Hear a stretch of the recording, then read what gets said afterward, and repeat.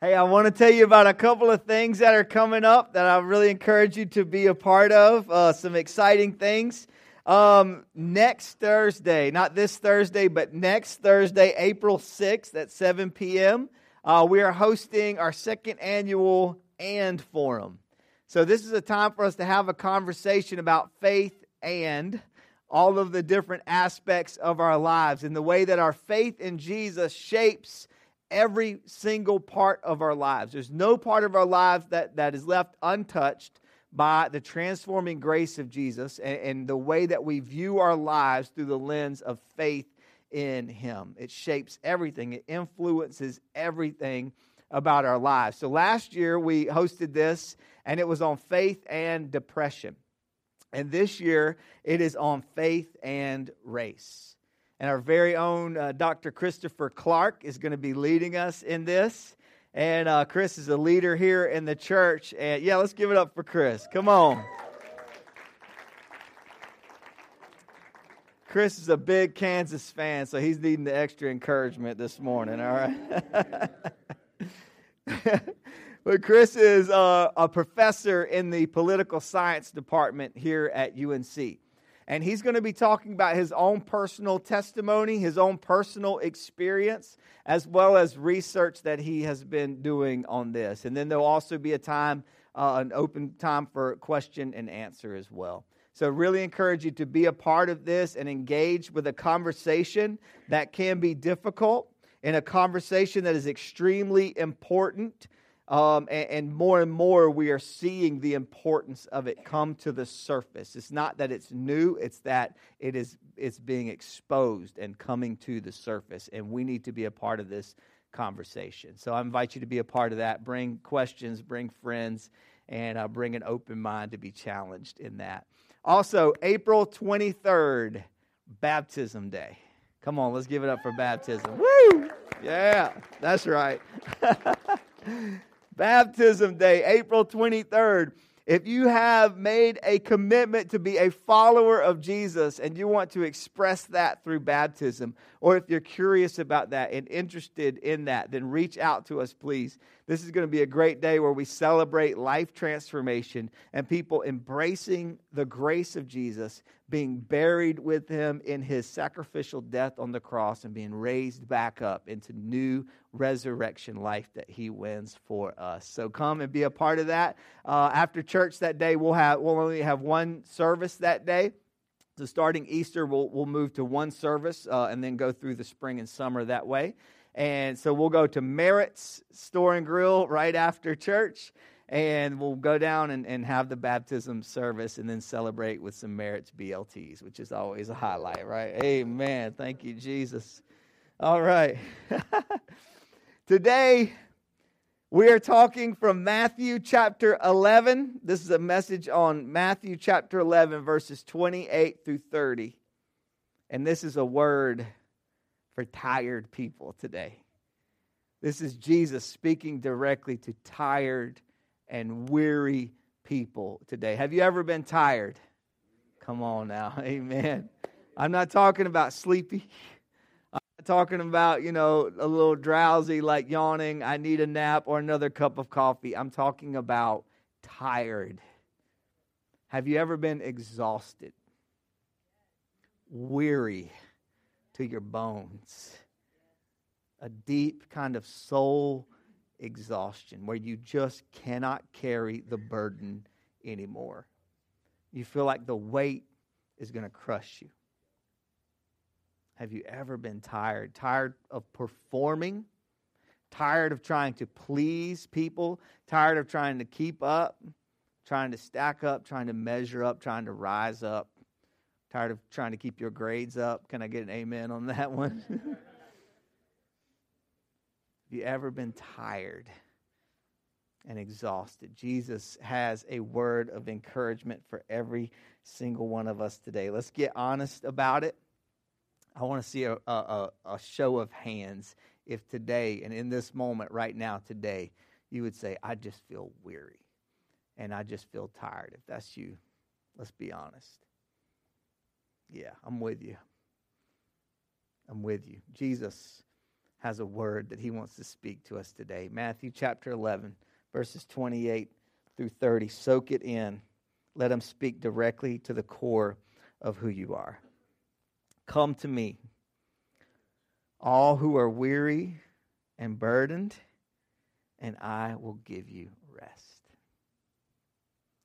Come to me, all who are weary and burdened, and I will give you rest. Take my yoke upon you and learn from me, for I am gentle and humble in heart, and you will find rest for your souls. For my yoke is easy and my burden is light. Jesus, help us today.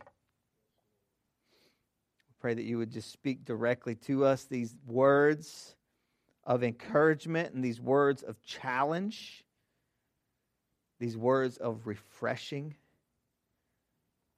Help us to be honest about the places where we are just worn thin and we cannot carry the burden anymore. I pray that today will be a breakthrough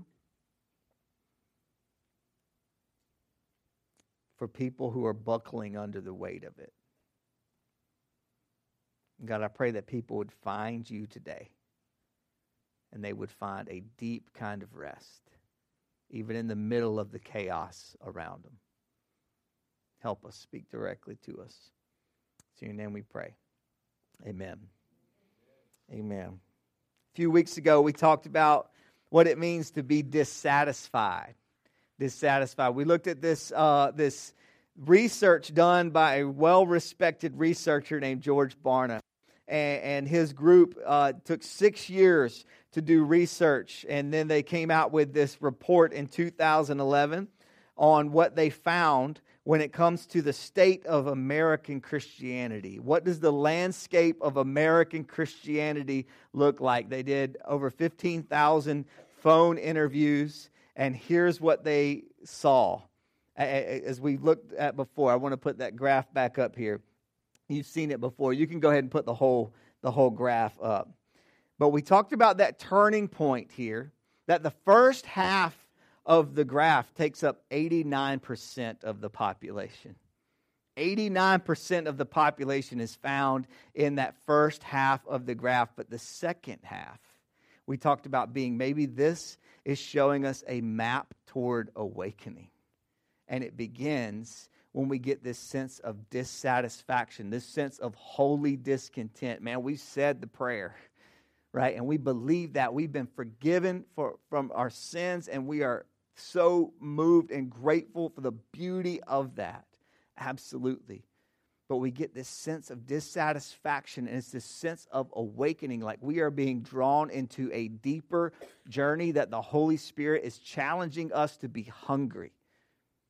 That the Holy Spirit is pushing us to get hungry and to stop being satisfied simply with where we are, but to move into a deeper relationship. And it starts with that moment of holy discontent. 6% of the population said, yeah, I find myself right there. And after we talked about that a few weeks ago, several of you came up afterwards and said, that's where I am. That nailed me. That's exactly where I feel. Like I am in this place of holy discontent.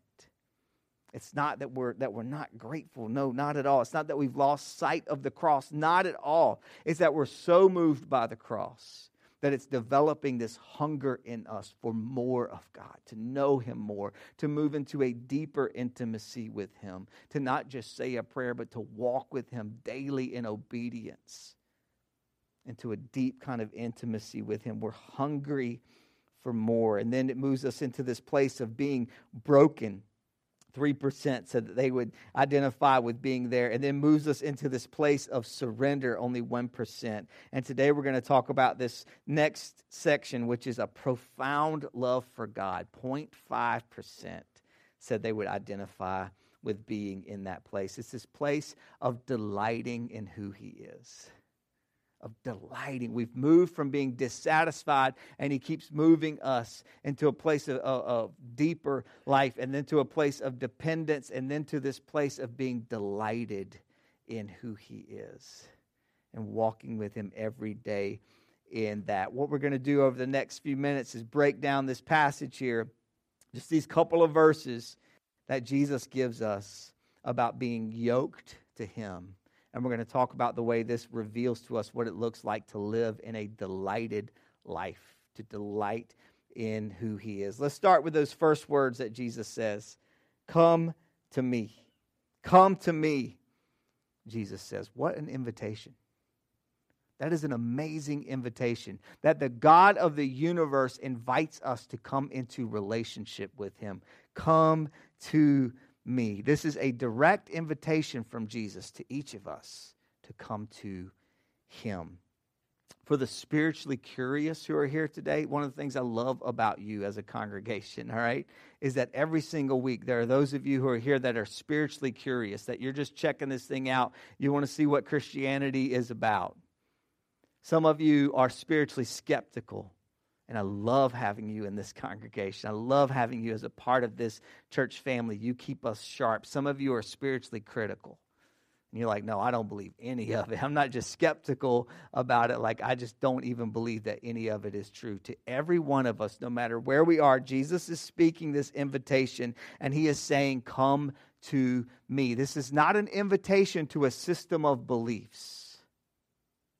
This is not an invitation to a religion. This is not an invitation to become a member of a church. This is an invitation to a person named Jesus. That's what he is inviting us into today. That's what he's inviting you into. And if you're spiritually curious, or you're spiritually skeptical, or you're spiritually critical, then maybe you're looking at it and you're saying, but I don't know. I'm very hesitant because when I look at Christians, I just see a bunch of hypocrites. And Christians are hypocrites. And if that's your view of Christianity today, then let me just say, you're right. All right? Yes, we are hypocrites, and I'm the worst one of them. I'm the worst one of them. If I have not disappointed you yet, then just hang on. You hadn't been around here long enough. I will, and this church will disappoint you over and over and over again. Because the invitation is not to a set of beliefs. The invitation is not to a church. The invitation is to a person named Jesus. Amen. And if you're skeptical of Christianity, let me invite you, stop looking at Christians and start looking at Jesus. That's why so many broken people are within Christianity. It's because we know we're desperate for Jesus. Because apart from the grace of Jesus, we are desperately lost. We have to have him, or we're lost. So look at Jesus. It's an invitation to him. If you look at his life and you're still skeptical and you're still critical, then that's fine. That's honesty. But it's not honesty just to look at Christians and say, no, they're hypocrites. I don't want any part of it. It's not about Christians. It's about Jesus. And it's an invitation to know him and to walk with him. Jesus says, come to me, all of you who are weary, all of you who are tired, and I will give you rest. The scholars and the commentators on this say that Jesus is intentionally channeling this prophecy from Jeremiah chapter 6, where God makes this statement through the prophet Jeremiah, where he challenges us, walk the ancient paths, and you will find rest for your souls. Walk the ancient paths, and you will find rest for your souls. What an invitation. And Jesus is saying here, I am the ancient path. I am. I'm the way, I'm the truth, I'm the life. Walk with me. Come to me, and you will find refreshment for your souls. You will find rest for your souls. You will find the thing that you have been searching for your entire life.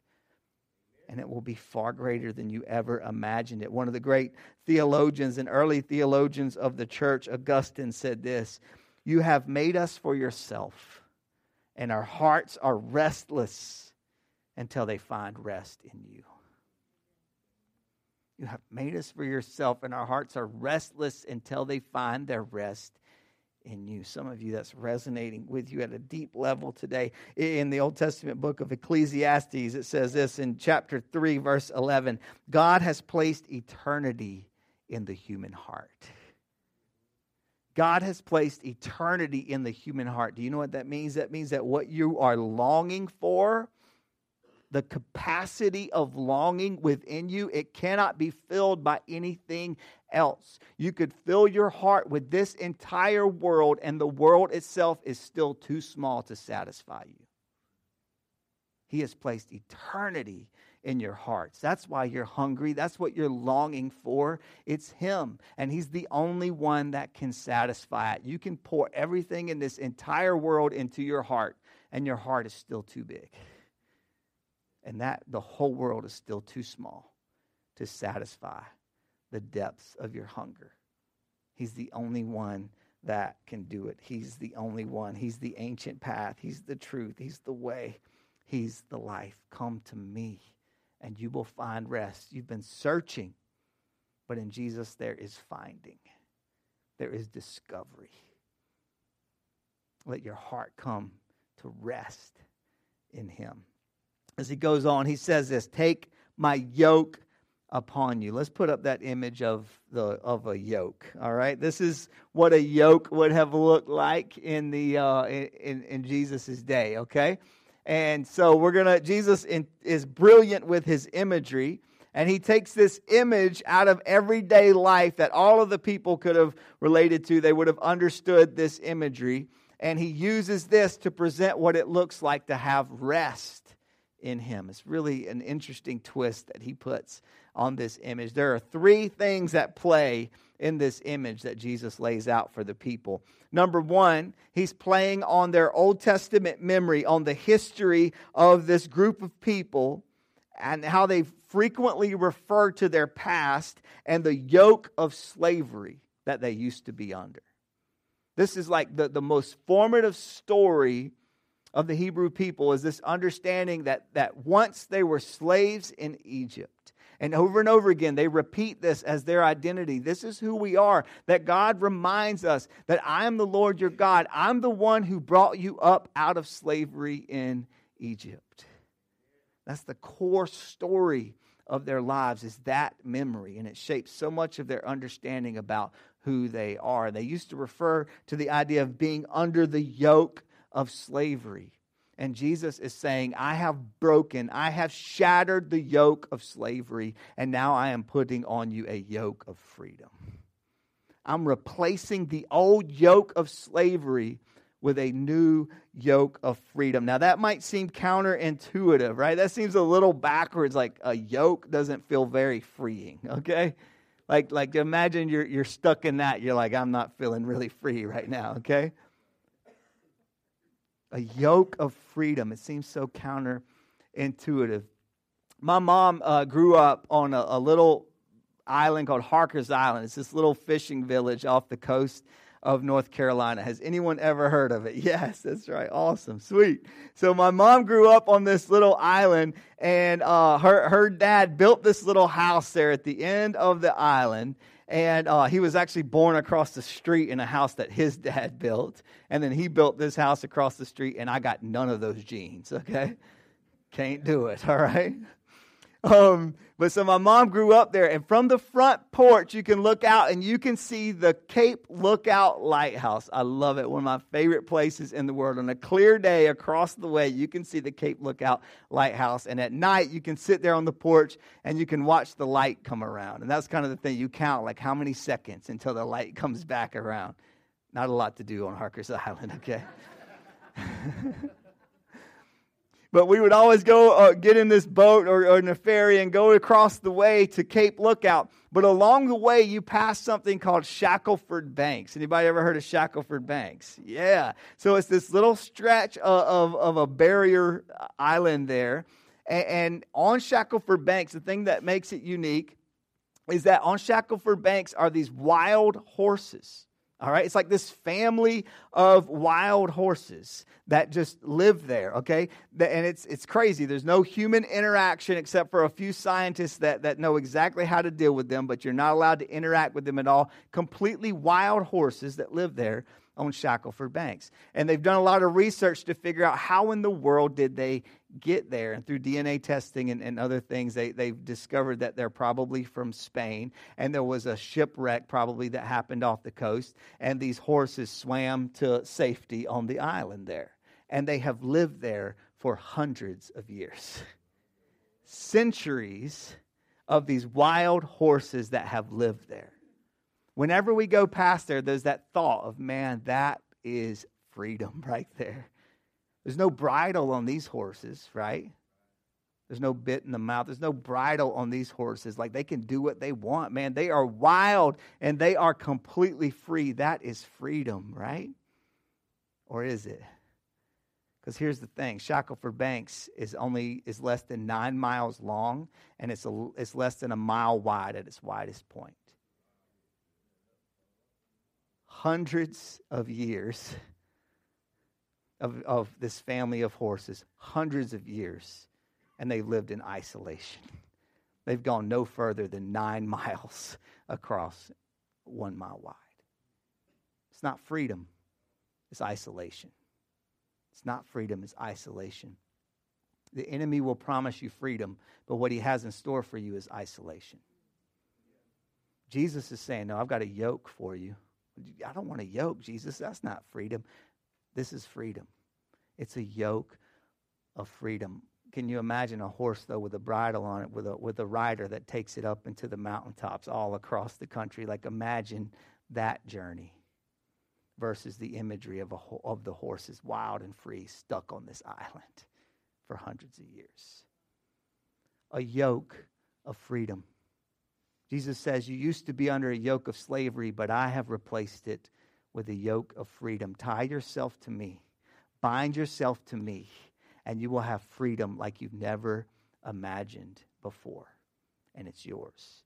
It's yours. The second imagery that's at play here. First of all, it's that yoke of slavery. But second of all, it's the yoke of the law. And so when they talked about the Old Testament law and the Torah, they would often talk about the yoke of the Torah. Okay? The yoke of the Torah. And the Pharisees, we've talked about them a lot. They're main characters in the New Testament, right? They're the ones that are always getting on Jesus' case and things like that. But the Pharisees are the experts in the law. They are like the masters of behavior, okay? They've studied the law inside and out. They know it better than anybody. These are the people you go to when you have a question about the Word of God. You go to them. They're the experts. And they were so passionate about the law, and they were so dedicated to make sure that nobody broke the law, to make sure that they stayed in alignment with God's will. Here's what they did. Imagine that this little notebook here represents the boundaries of the law. So they were so concerned about you crossing this line and about you breaking this law that they said, we don't want you to get anywhere close to it. We're only trying to protect you, to make sure that you don't break the law of God. So we're going to build a fence right here around it. And then they built a wider fence, and a wider fence, and a wider fence. And they developed this network of complicated commands that was designed to keep you from breaking the law. So if God says, listen, you're supposed to rest on the Sabbath day, then they're like, well, what does rest mean? What does it mean to work? Like, what actually constitutes work? Like, is it breaking a sweat? So we want to make sure nobody breaks a sweat, all right? So you're not allowed to do any of these things on the Sabbath day. So, in fact, you're not able to carry anything that's over a certain weight, because if you carry that, then you're kind of exerting some energy, and that might count as work, and we don't want you to get anywhere close to breaking this, so we're going to say, no, you can't do that. They became so captivated by that. It's like, you can't carry this amount of weight. You can't even pick up like a mat and roll it up and carry it on the Sabbath day.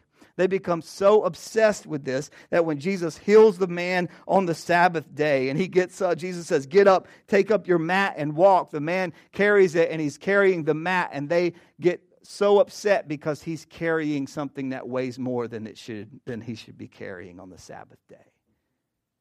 And they get upset about it. They completely miss the miracle because they were obsessed, because they were caught in this yoke. And they completely missed it. And Jesus says, I have come to remove that yoke from you. The yoke of the law. This obsession that you have with performance. I've come to set you free from that. Jesus is the one who introduces this term of hypocrite into our religious language. Before Jesus, hypocrite had no religious meaning at all. It simply meant a stage actor of that day and time. So he borrows this term of this idea of a stage actor. You're up there, you're performing for God as if he's sitting in the box seats waiting for you to miss one of your lines. It's not a performance, he says. This is an intimate relationship. I want you to be bound to me. This is not about a performance. So he says, I'm taking off the yoke of the law that you could never keep. You could never keep it. I'm taking that burden off of you, and instead I'm placing on you the yoke of the gospel. The yoke of the good news that Jesus himself is the fulfillment of the law. That Jesus himself is the one that the law has been pointing to the entire time. That he accomplishes for us what we could never accomplish for ourselves. And he takes the yoke of the law off of us and he replaces it with the yoke of the gospel. And this is incredible news. The gospel is not designed to make bad people good. And the gospel is not designed to make good people better. The gospel makes dead people alive. That's what it's about. And Jesus says, I have taken off this yoke of death and I am giving you this yoke of life. Be bound to me. Walk with me. Move with me. In what the poet Eugene Peterson calls the unforced rhythms of grace. Move with me and you'll experience life. The last of the images of the yoke is a yoke of discipleship. It's this yoke of discipleship. And so Jesus, let's put that image back up one more time, guys. And Jesus uses it to talk to us like this.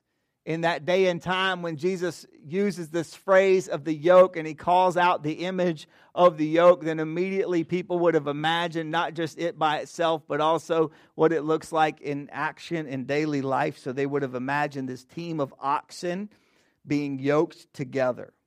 And one of the things that they would do is this: when there was a new ox who needed to learn the way, they would yoke that ox with the one who was experienced, with the best one, the one who knew the way, the one who had been trained, the one who knew the way completely.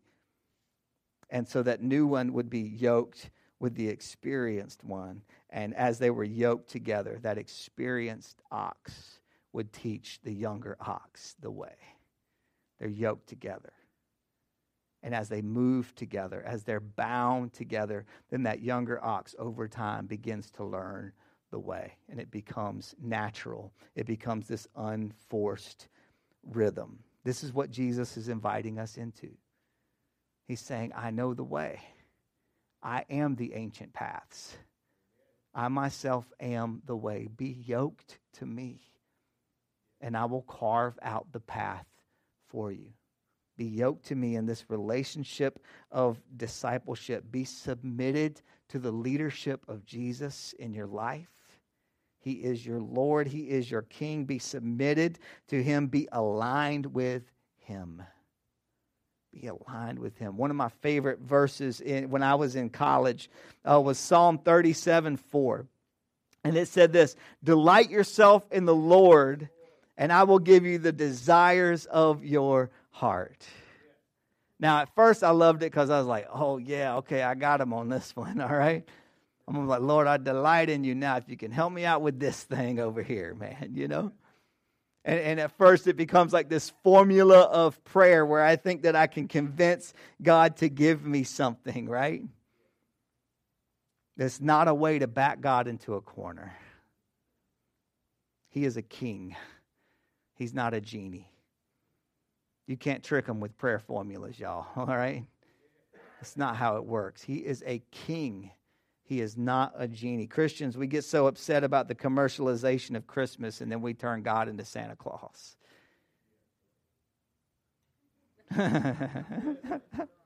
Thank you, doctor.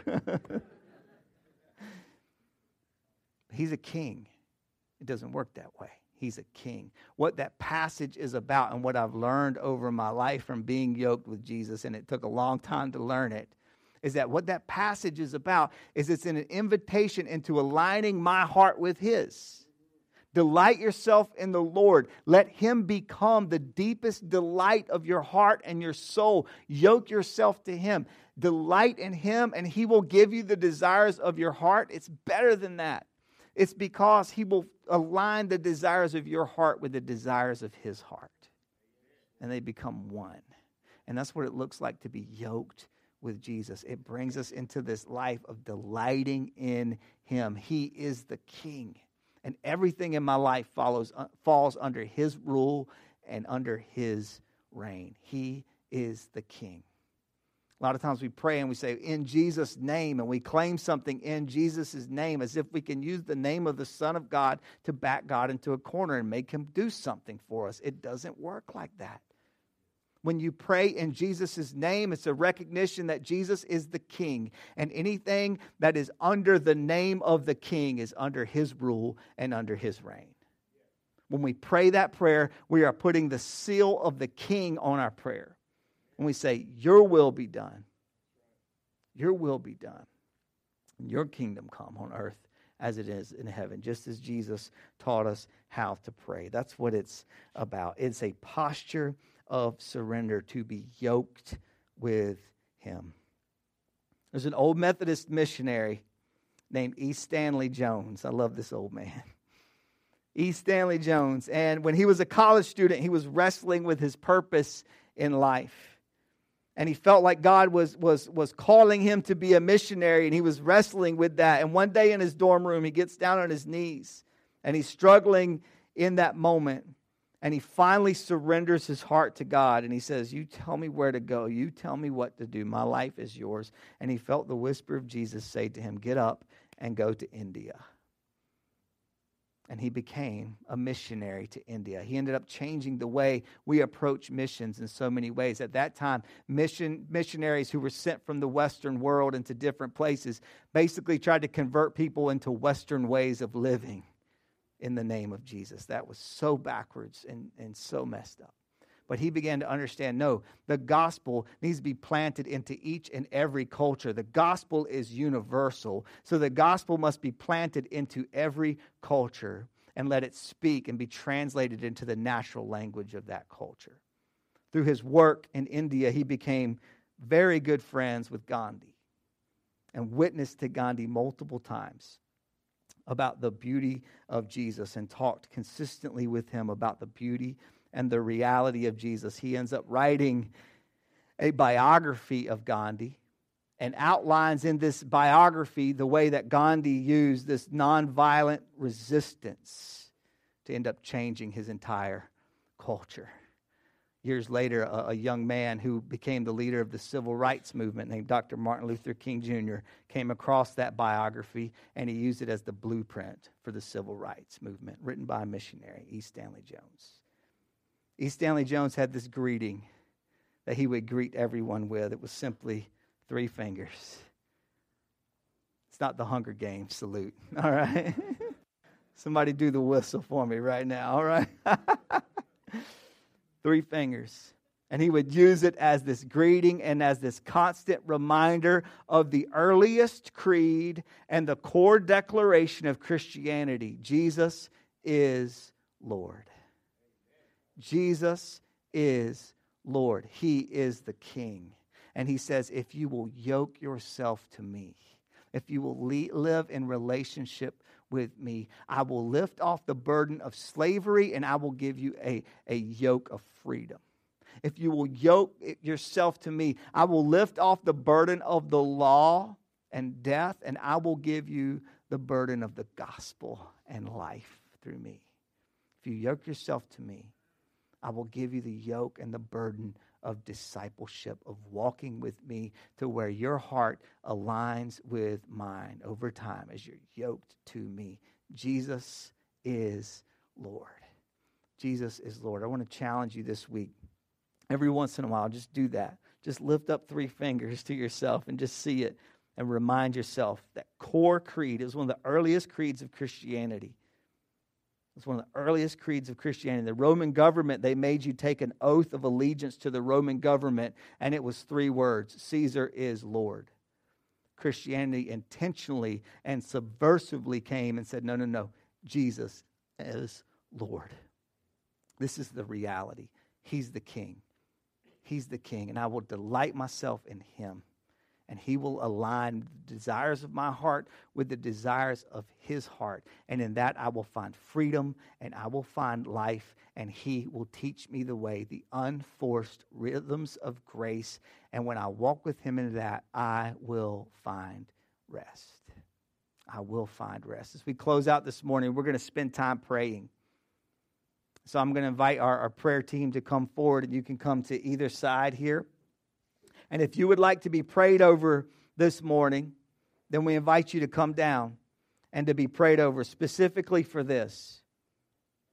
For those of you who are weary, for those of you who are tired, for those of you who are burdened, and you want to exchange the yoke